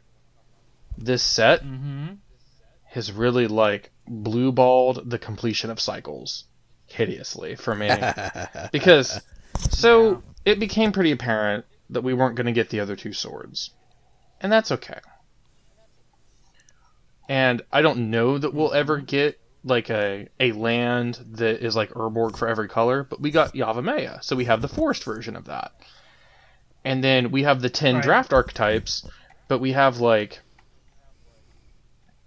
randomly 7 2-color rares, and one of them is technically a reboot, a double tap on red-white with the insect. Like, it's just so weird that the number of things that feel like an incomplete cycle in this set. And maybe that's just me liking to see cycles and whatnot. But anyway. Yeah. We like you said, we got a single new Elder Dragon. Yeah, that's another Just one too. In a color combination that we already have an Elder Dragon for. So, like, I'm a little perplexed. You know, that seems like an odd inclusion to me. Yeah, but beyond that, I think this is amazing. I don't think I put it with best sword every format, but for Commander, for what we care about, is really good. Sword of the Animist, cost 1 less, cost the same to equip. Has an attack trigger versus a get through trigger, but you're protected from green and white. The people that tend to have too many blockers, you're going to be protected from. Yep. Oh, yeah. And it also can flicker things. So, how would you normally get a sword? Maybe draw it, maybe tutor for it. I'm going to say a sword that lets you flicker your Stoneforge Mystic to go get another sword is probably a pretty good sword. Yeah. That's hurtful. Yep. And the best part about that play pattern, if we've cast no spells, Stoneforge gets the sword, Stoneforge puts it into play, you pay to equip it, then you flicker Stoneforge and end up with Feast and Famine in hand. Like, probably someone prays they can interact with you, but if they don't, it's going to be bad. I like that the flicker is you own, so you can even use this to recover things that have been taken from you, or even maybe taken out of your deck. And it puts the land into play untapped. That's like another... I don't know if it really, like, if you're just heads up that effect is sort of Animist effect. I don't think that land untapped really, like, sets up everything to be like, well, it's untapped, so it's basically a turn faster, so it's probably worth 1 more mana. Like, I don't know if I feel that way about it, but I feel like it really exemplifies the, you know, not Quirion Ranger, but Birchfloor Rangers are... I'm struggling for a name, but there's green cards that get lands, puts them into play untapped that are basics. We have Terramorph in the current set that gets a basic and does that. And we have this flicker effect that you own versus just control, or you own and control. That feels very white. Yeah. I would say it feels like it's punching above power-wise from Modern Horizons 1 swords, the other allied color pair swords. And I liked it enough that I've ordered 2 borderless ones before I even opened my absurd amount of stuff I bought, because I make bad decisions when left to myself. And like right. I think it's great. I mean, the borderless art actually I like a lot. You get a chance to look at that. It's like a sword stabbing down into a tree. Yeah. It's funny what you pointed out about being able to use this to, we'll say, rescue something you own that someone else has taken control of. Really drives home the home portion of the name. And I didn't pick up on that when I was reading the text of it earlier, because overall, I mean, you're right. It's just, I don't know about best. It feels like Feast and Famine is just so good. I hope that they don't complete the cycle with anything that makes Feast and Famine seem like a less optimal choice. You think that's pretty close to the amount of punishment you're willing to give and get? Yeah. Oh yeah. And but it does seem, just in flicker decks, even in decks that don't care as much about flickering specifically, just the ability to flicker something and you're ramping. Thank God they restricted it to a basic land. I feel like there's no other way they could have done that. Can you imagine if this could get anything? Let's not. I'd like to not. No. I don't want to be playing Black Devotion Squirrels, and this and goes and gets our Nykthos. Like, ugh. Oh, God. Yeah, I mean, I will. But it's good. It's tasty. I will admit the motivation for buying, and they ended up being Chinese language ones because they were cheaper. Yeah. Borderless one. I got ordered 2 because bad. Anyway, I have all of the borderless swords from Double Masters, So it was just, I stared a long time at, like, I probably should order this one so I can keep every sword that has a borderless version I have. Because I've kind of, like, been kicking myself over time about not ever getting the Invention Fire and Ice. Because just happenstance, that's the only one I'm missing without having spent a lot on it. Because I opened my Feast and Famines.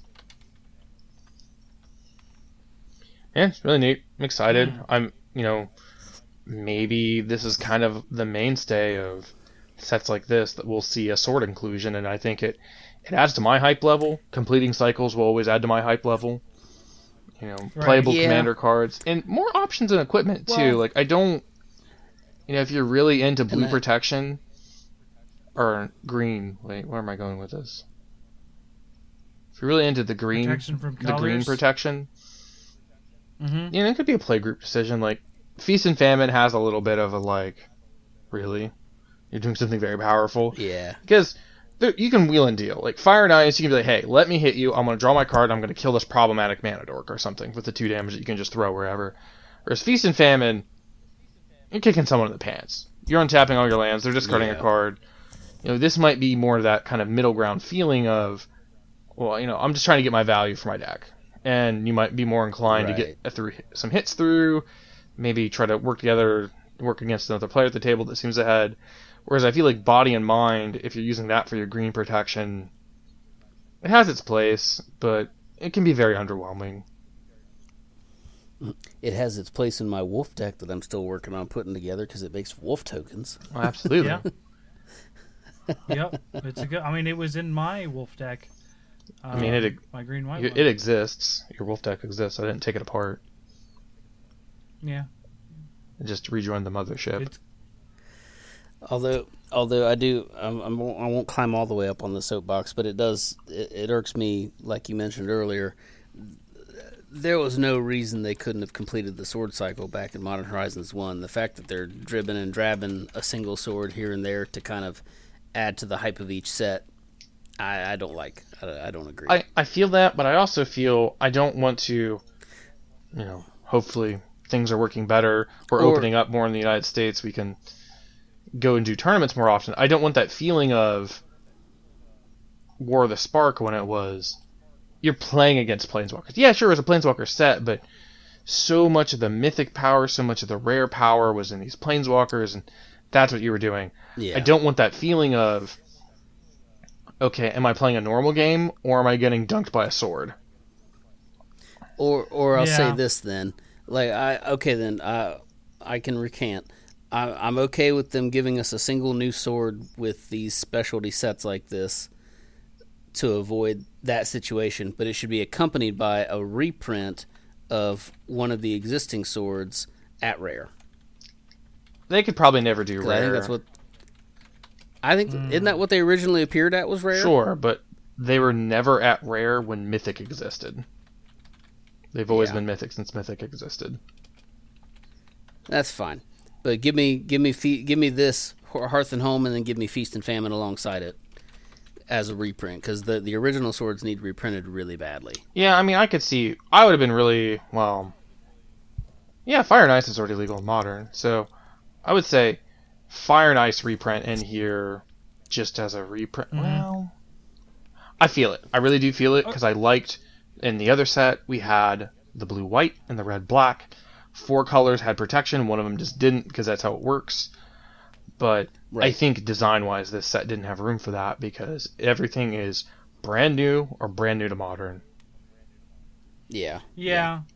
And that's what I was gonna say is I understand your need to complete the cycles, but I don't think it's a good way to predict certain things, especially if we're talking like new cycles, right? Like we're talking like new land cycles or that kind of thing.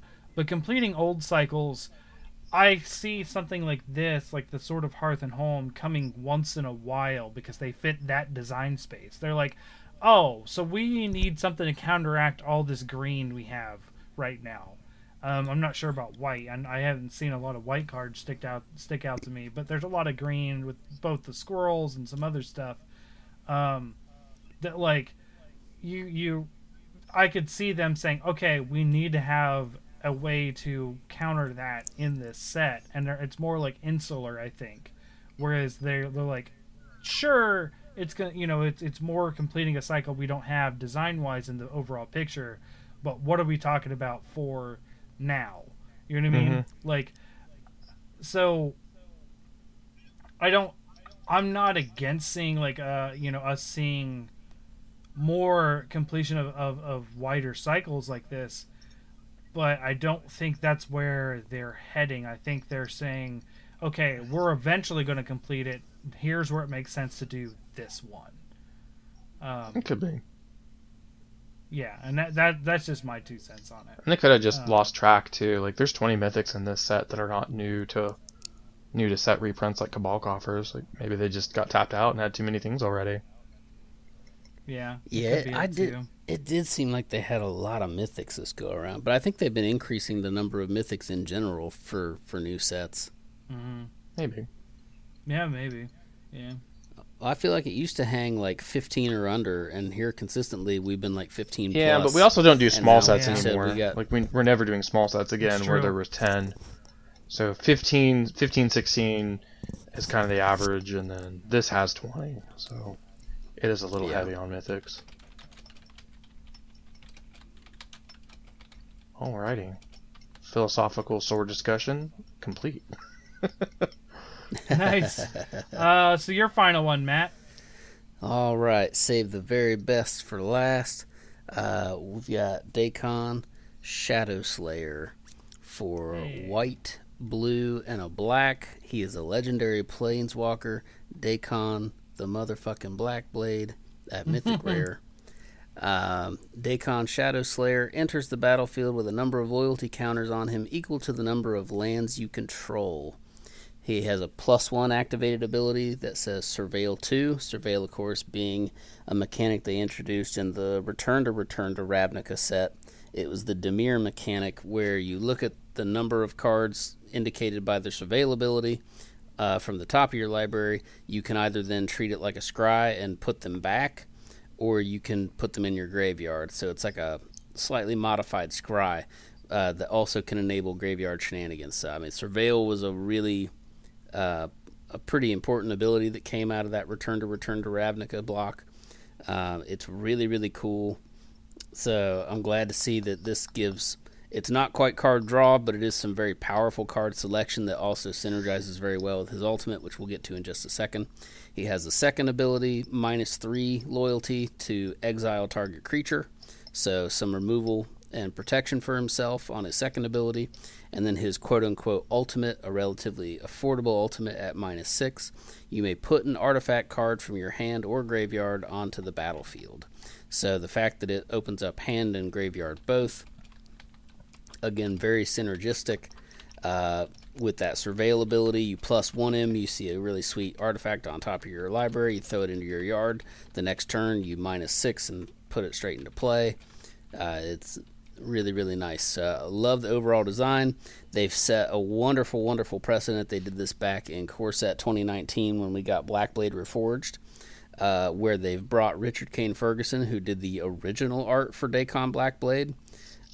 They've brought him back to do the new art for Daikon Shadow Slayer. It looks incredible. So the history for me personally, you guys know well. So like I had to kind of win my brother over to playing Magic. He wasn't really keen on it initially. Yeah. And part of how I did that was through the art on the cards, because my brother is an artist. He cares a lot about the art. So a lot of the early decks that I built him were really kind of fueled by the art more so than the mechanics.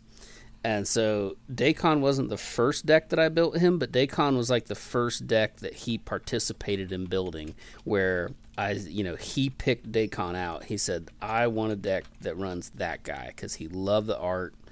And ironically, for a creature from the original Legends block who has power and toughness equal to the number of lands you control, he does not have green in his cost. He has always been Esper.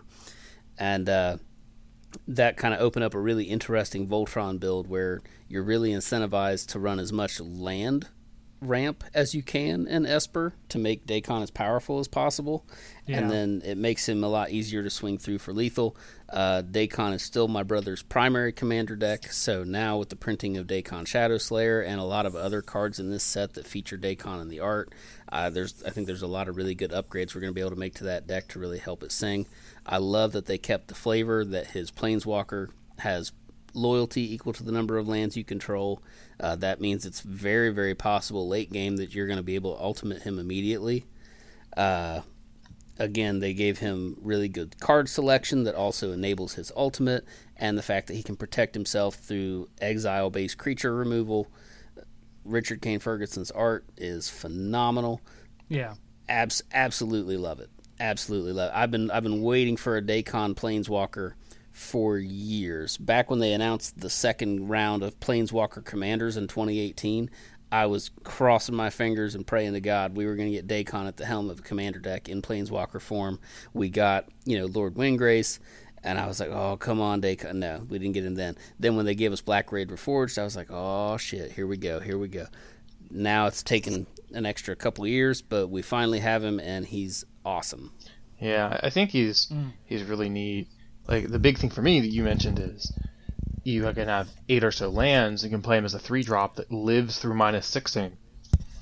And I don't know the flavor of the character a lot maybe it's just his interaction with the Blackblade itself that he cares for the artifact a lot. But, I look at this a lot as my usage probably comes in my pseudo Super Friends. Gosh, I can't think of its name right now.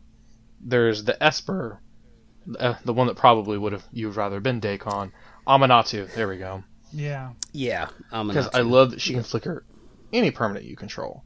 Or any permanent you own, I think. Anyway, Dagon being able to come in, do a big flashy effect, flicker him, he starts with your loyalty equal to lands again, and then potentially get another big effect in the same turn. He is a card that I think is going to be powerful and feels fine. Like, I probably am sketchy to play him on 3 with Surveil as my only option. I probably will always slow roll it to 4 because I like that option of living through exiling something. Yeah. Because sometimes you can really parlay the table. You can be like, okay, everybody hates mono green Omnath. Tap, exile. We agree that he gets to live to at least Surveil once, right? Right. And I'm kind of thinking in the realms of Planeswalkers that are kind of like this, kind of has a card advantage-ish beginning, has a interactive middle piece, has an ult that might give you towards a win condition. It makes me think of Ob Nixilis Reignited, where he draw a card, lose a life, and then destroy target creature in the middle. Like, exile is probably going to be better for the most part. Considering commander, you're trying to use every resource you can, and mono white dips into Reanimator a lot because, well, you got to do what you got to do. So yeah, I like it. I like the art. I do think really does justice to my memory of the original art. You definitely tell that the great success of having the original artist come back at it. Yeah. It does look very good. And the synergy too that Dagon, the legendary creature, I feel like most people want to build him as a Voltron because again he creates a very unique synergy by the fact that his power and toughness is derived from your land. So for being a vanilla creature, he really rewards you as a Voltron commander for just playing as many lands as you possibly can. Granted, in a color combination not known for being able to really ramp aggressively with lands. Although, black and white are no slouch anymore when it comes to getting plains and swamps respectively.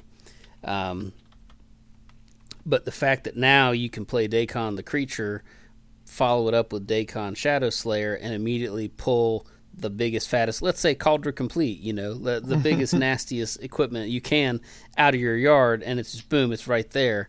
And And now if I'm only paying 7 to equip Cauldron Complete, I don't have to actually pay the 7 to play it. That I'm feeling a lot better about that. There you go, Cauldron Complete on original Daikon, gifted by Daikon Shadowslayer. Oh, there's your yeah. your perfect storm of this is how I want to win Magic. Yes. Nice. Okay. I guess I'll move on to my last card, and then we'll have the bonus talk card about the bonus card. Actually, there's another card I want to talk about, but that's more of like a fun game than anything. So the last one, and is the one I want to build the deck out of, which is Chatterfang Squirrel General, 2 and a green for a 3/3 legendary creature, Squirrel Warrior. I do want to note on the top of the card, even though it's green, it is a green-black commander, which does have the other squirrels because it has a black in its abilities. So, Forest Walk, done. Put in the everything's a forest card. Good. Everything has. It now has unblockable. Period. If you have lands. If one or more tokens would be created under your control, those tokens plus that many 1/1 green creature tokens are created instead. So pair that with some extra token doubling, and that's some fun stuff. Now, granted, it won't double the double, but it will say, hey, even though you've created, like, let's say you double 2 wolf go from 1 to 2 wolf tokens, you're still creating 2 squirrels. You're not creating, an exponential amount of squirrels, but it's still pretty good.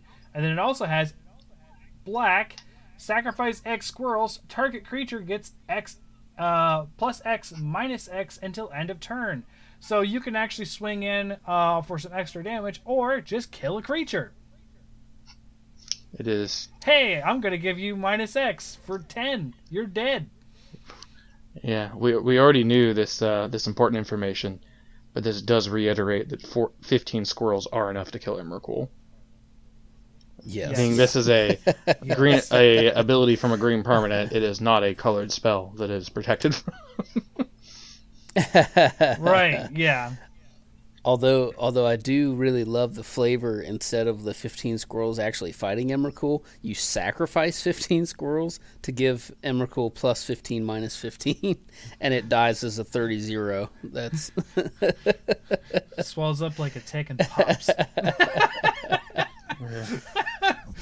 Yeah, versatility on that thing's good, and I like that he feels very powerful. He has interactive ability. He gives you that green-black identity that we're kind of pushing for the squirrels. But he also has this weird, because of his middle ability, it is parallel lives whenever you're making squirrels. It just is that. Yes. Whereas yes, it also gives you the upside of, oh, you made a clue? Have a squirrel. So it feels like a very good, here's our nod to Commander. You don't need to have enough squirrel decks for a squirrel deck, or you don't need enough squirrel cards for a squirrel deck. You just need to be able to make meaningful tokens to have a squirrel deck. right.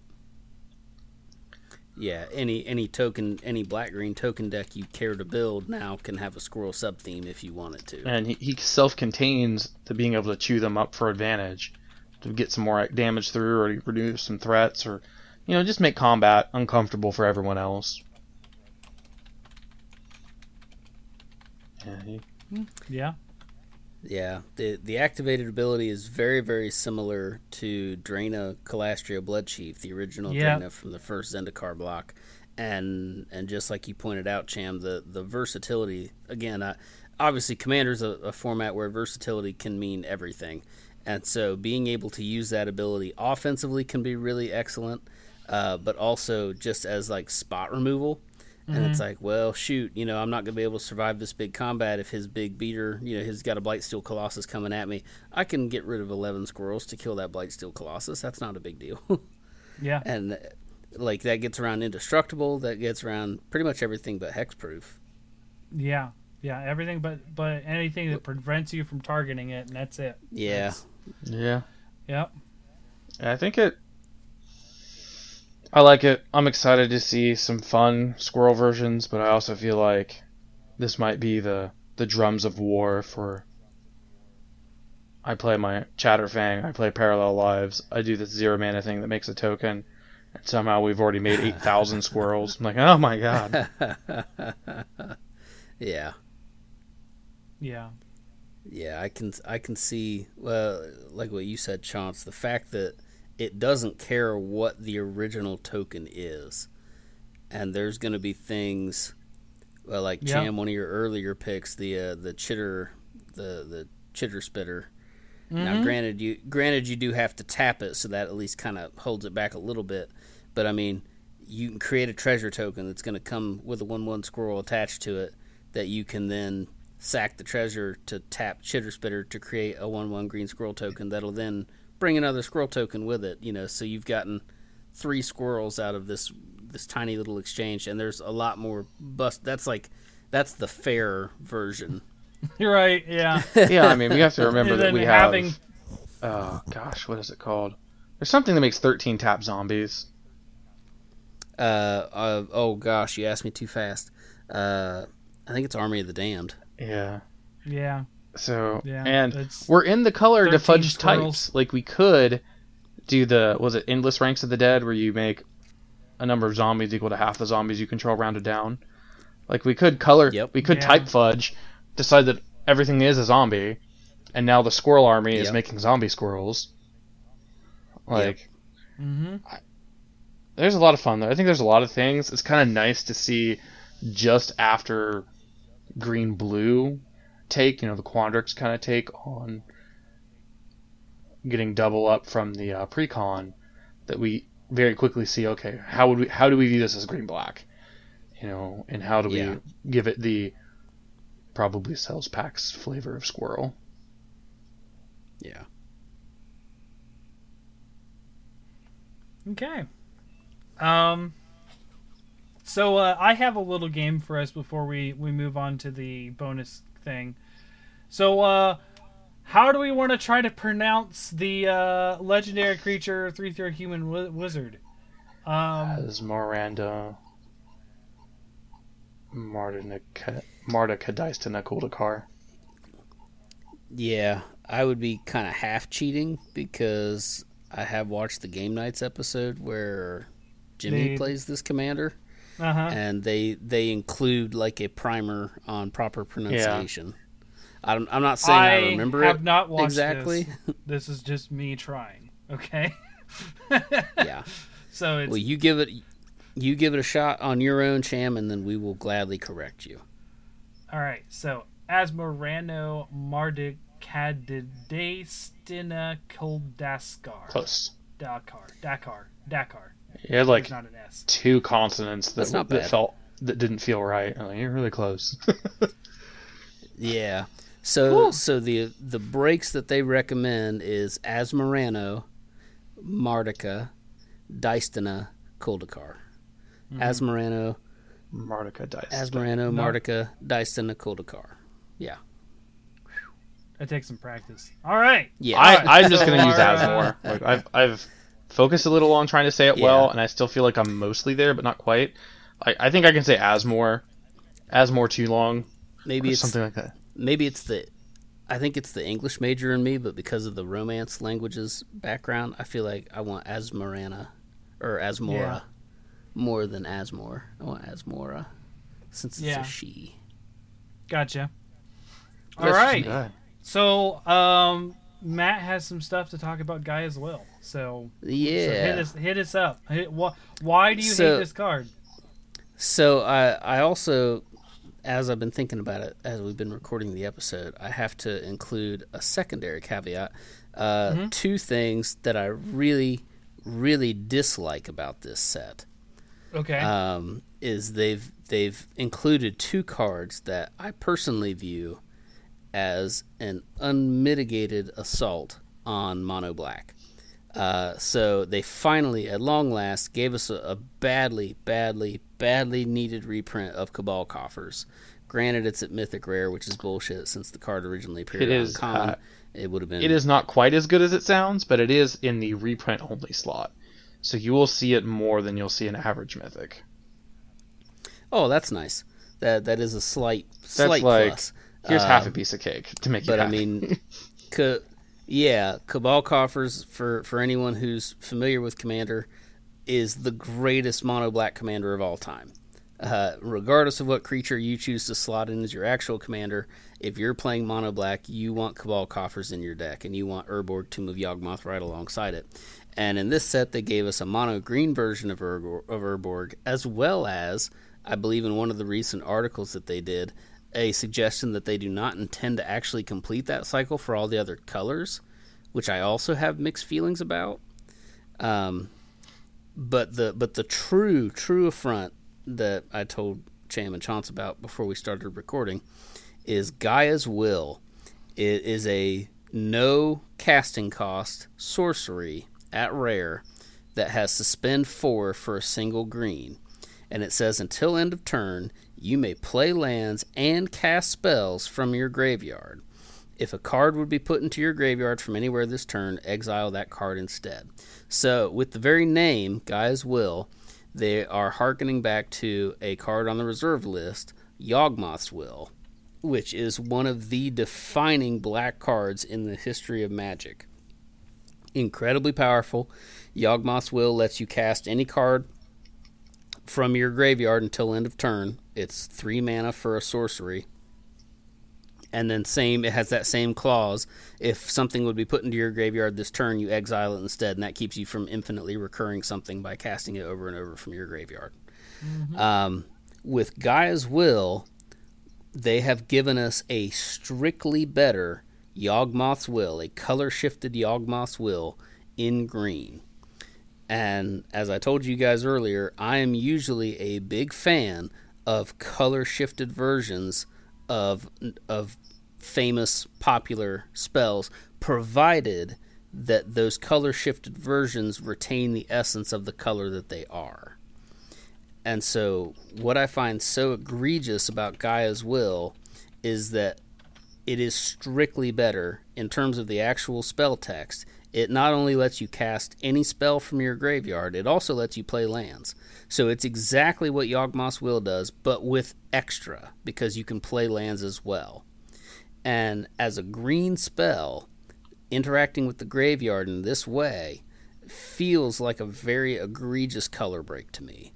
And it feels like they're banking on the suspend cost, holding it in check. The fact that you can't voluntarily cast it whenever you want. You have to suspend it. But as we know, Cascade is a thing. There are other spells that let you cast, foretold. Cast spells with lesser, as foretold. So there are ways around the suspend cost to cast this when you want to cast it, and then you just have a better Yawgmoth's Will in green. And I am very much not in favor. To me, everybody gripes about how mono white doesn't have access to good card draw.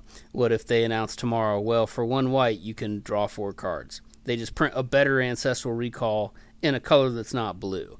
People would lose their goddamn minds. People would freak out. And I'm very disappointed to see them spit on one of Black's signature spells by printing a strictly better version in green. Yeah. Okay, so I do have one counter to that, and I don't think I think it's different now. The abilities you're talking about straight up the abilities, but the casting situation is a bit different, right? So like Yawgmoth's Will is that turn, right? This is happening now, right? The only way that you can do this is suspend it for 4. Now, granted, at 1 green you can do that turn 1, and then hey, turn 5 you're good for this to go, but that's a long way for someone to counteract what's happening here, right? That's a long way for someone to clear out your graveyard. That's a long way to prepare a I don't know if you can counter when something comes out of suspend. Yes, you cast it. So like it's a long way to counter. There's a larger weak point to this thing going off far more than just casting a sorcery. And that's I think at least a balance. Maybe you don't agree that that's like a good enough balance, but I feel that it's a very different situation because of the suspend. Now, suspend overall is a good thing, but it does have its weaknesses. and that is, this card is coming, so to prepare for it as well. Yes, but the point was, like, we already have a lot of precedent now for casting. This is a 0 without a 0 written on top as far as Cascade and some other cards are concerned. And, like, there is an up-and-coming modern deck that is just Cascade into Crashing Footfalls, which has similar text of it doesn't have a casting cost, and I think it might suspend 4, but it might suspend 5 for just a green. Like, that is mechanically something to consider, but in a game of Commander, you probably can get around it often enough. And sure, but it's not the same, right? It's not. Sure, they're not congruent. It is a different situation. It's not the same, but the point is, you have a lot more opportunity to cast a free spell or cascade into this, or you're looking at more. There are Commander decks that function off of, well, there's exactly 1/0 in my deck. When I cascade on a 1-drop from Yidris, Maelstrom Wanderer, it's always that. Like Hypergenesis, suspend. Sure, but you're talking about casting this for free. It's still suspended. No. It still doesn't happen. It happens immediately. No. If you cascade into this, it happens right now. Okay. Sure.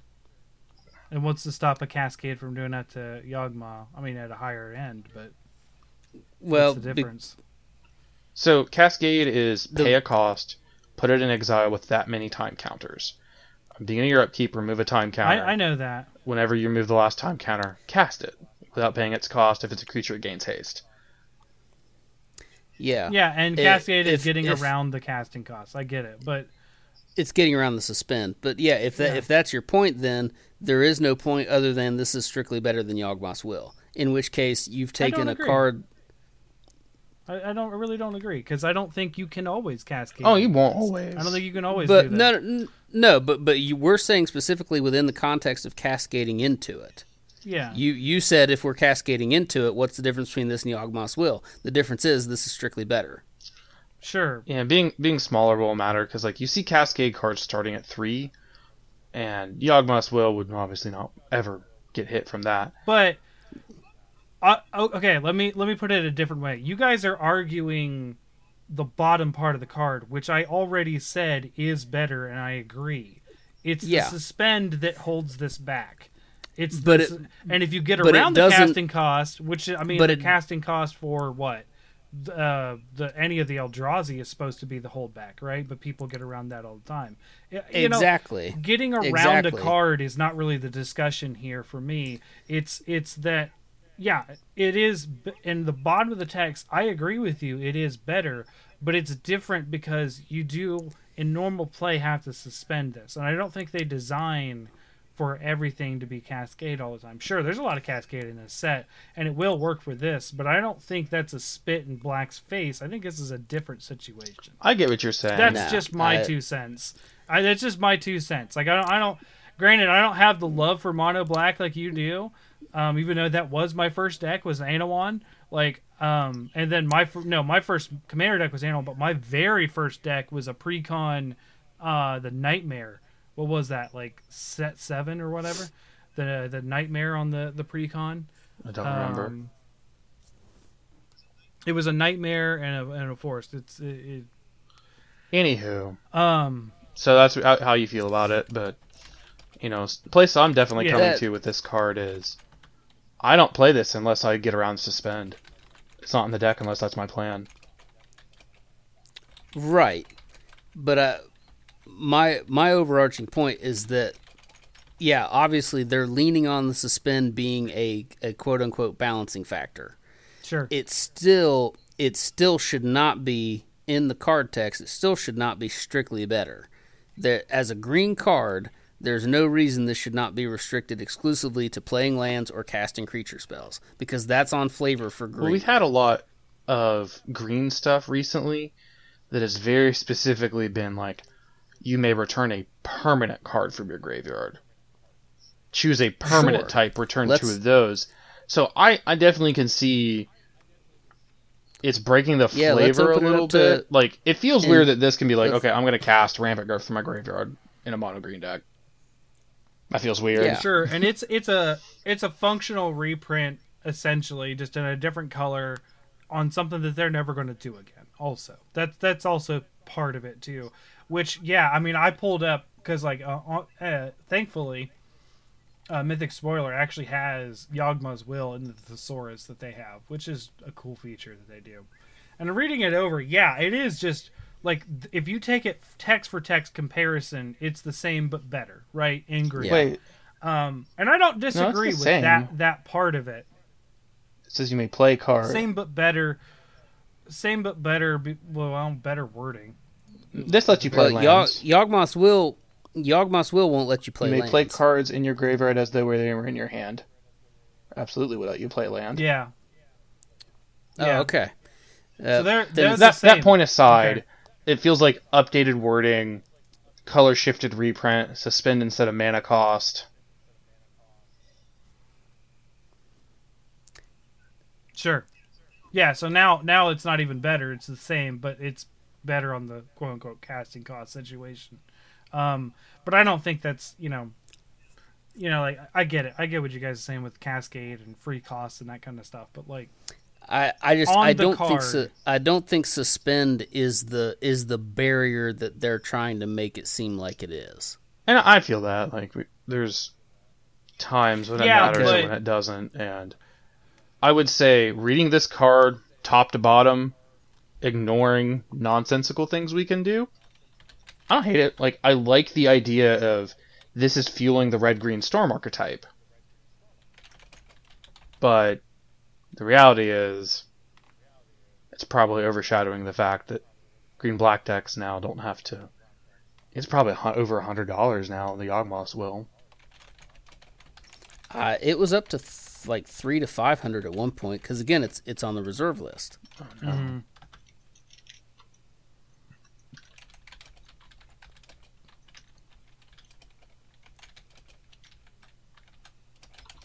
And so yeah, at that point, if you're going to say you won't reprint Yawgmoth's Will, give me this sucker with suspend. Give it to me in black. Oh, holy shnikes. Give me a yeah, What? As low as 220, market price 315.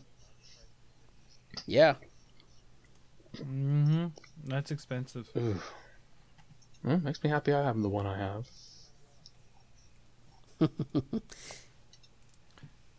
Magic 1%er here. Jeez. You know, that's got to be the weirdest. Like, to maybe shift to a less heated topic than Gaia's Will is, there's been all these cards that, I've played long enough now, and there's things that have just naturally grown in value. But I think, good or bad, Magic, I think, lived through Commander for COVID. It really probably stayed present for people, Yeah. kept going, and I don't know that I could have dealt with the mental breakdown that would have been like, yeah, we're not sure we're continuing Magic products because they're not selling well in COVID. We'll revisit the subject in 5 years. I'd have needed something to make me feel better. Yeah. But it's made things like a foil Selvala is $300 when it was $35 the day the set released. There's stuff like Mox Diamond is now $600. When I was playing more regularly, it was $40, and that felt expensive. Like, there's a whole slew of things that, like, yes, this is proof that Magic survived COVID. But the average cost of, like, good cards, holy cow. Like, I've spent probably no less than hours the last couple months just checking on some of the more expensive cards that I've splurged on here and there and just seeing where they are. And I'm almost ready to be able to have enough money to put one of my brother's kids through college. Just if stuff keeps going in the same pattern, like, oh my goodness.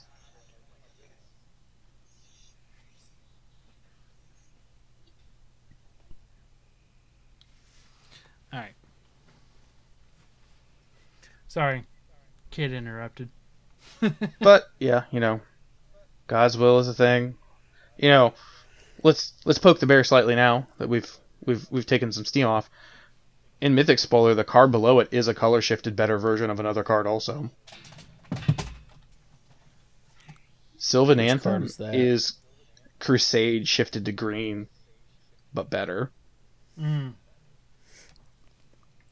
Just because it's green? Maybe, but it literally actually has more text this time. Because Crusade is white creatures get 1/1. Sylvan Anthem is green creatures you control get 1/1, and when a green creature enters the battlefield under your control, scry 1. Like, good or bad, it's like a sub-theme of this set.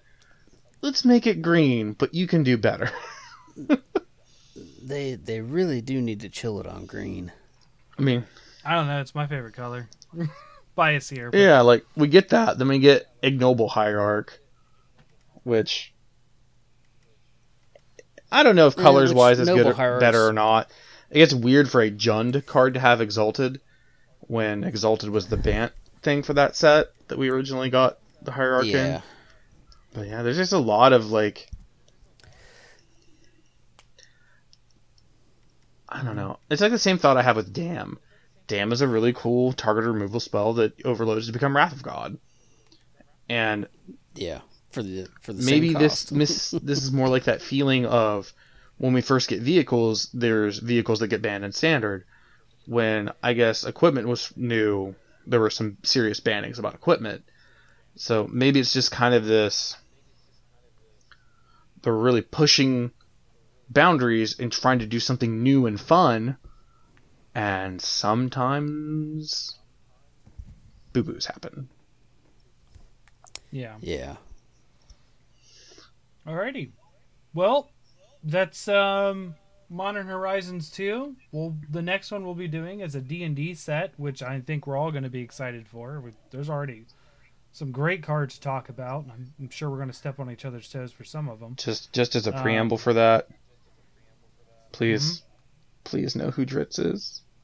I'm just asking for a friend. Yeah, that's so weird. We've ran into so many people who don't know who Dritz is. And it's just like, how people do you... don't know who Dritz is? Our friends that played D&D with us regularly from the card shop don't know. What? Yeah. And it felt weirder, not that they didn't know who the character was, but they obviously didn't know who he was to such an extent that they weren't saying his name in a way that I would accept to be close enough. And I mean, granted, it's a made-up fantasy name, so like I don't expect anybody to be like 100%. But there's a difference between Dritz, Drizzit, and Potato. And I heard things that felt like potato. Potato. Yeah, it's weird because he appears in a lot of the Forgotten Realms books. Specifically like core rulebook stuff. He appears. He's the poster boy for Forgotten Realms now, has been for at least the last 10, 15 years. Exactly, since you got me into reading them. So like I don't It's a different experience. It's so weird. We're very excited for it. Yeah. It'll be an awesome set. We've seen some spoilers already. The D&D set. Like, it'll be great. Yeah. Oh, I never looked at the flump. I'm making my call now because Cham expressed some consternation that we have not had many Hydras in the last few sets. We have also not had mythic demons in mono black in the last few sets, and I've been very upset. Yeah, you got dunked on by an Archon here. Dude, the Archon is sweet, but the Archon is not a demon. It is an Archon. I would have accepted if it was a demon Archon. I'd have been great with that because mechanically, I think it's amazing. It's wonderful. But I'm making the call now. I'm expecting Forgotten Realms to set things to right. I want my Orcus. I want a giant mono black Orcus, preferably a 9/9 that has some sort of reanimator type ability on it. That's what I want, and then preferably also a Rod of Orcus legendary artifact that goes with it. Nice. So if I get that's my call. That's what I'm wanting out of the Forgotten Realms set. Okay. I looked at. I wish I hadn't, but I looked at the flump. The flump is terrible. It's amazing. Get off your high horse. Wait, what flump? There's a D&D card spoiled already. Flump. Oh, nice. That is a flump. It doesn't fit what a flump is. Okay. Okay. Discussion for another video. Okay. I'm sorry. Yep. I'm distracted because I don't like it. Say goodnight, everybody. All right. Thank you guys for listening. For updates on this podcast and the other shows we do, including the Weekly's Hunter Hub video game podcast, Born of the Monster Nerd Community, catch us at Hunters Hub Pod on Twitter. The weekly show is now streamed on Twitch on Saturday nights, 9 p.m. Eastern. Same name, Hunters Hub Pod, twitch.tv. And then also we do Bickering Bucks, which is a video game book club sort of thing, where you play a game along with us and we discuss the game at the end.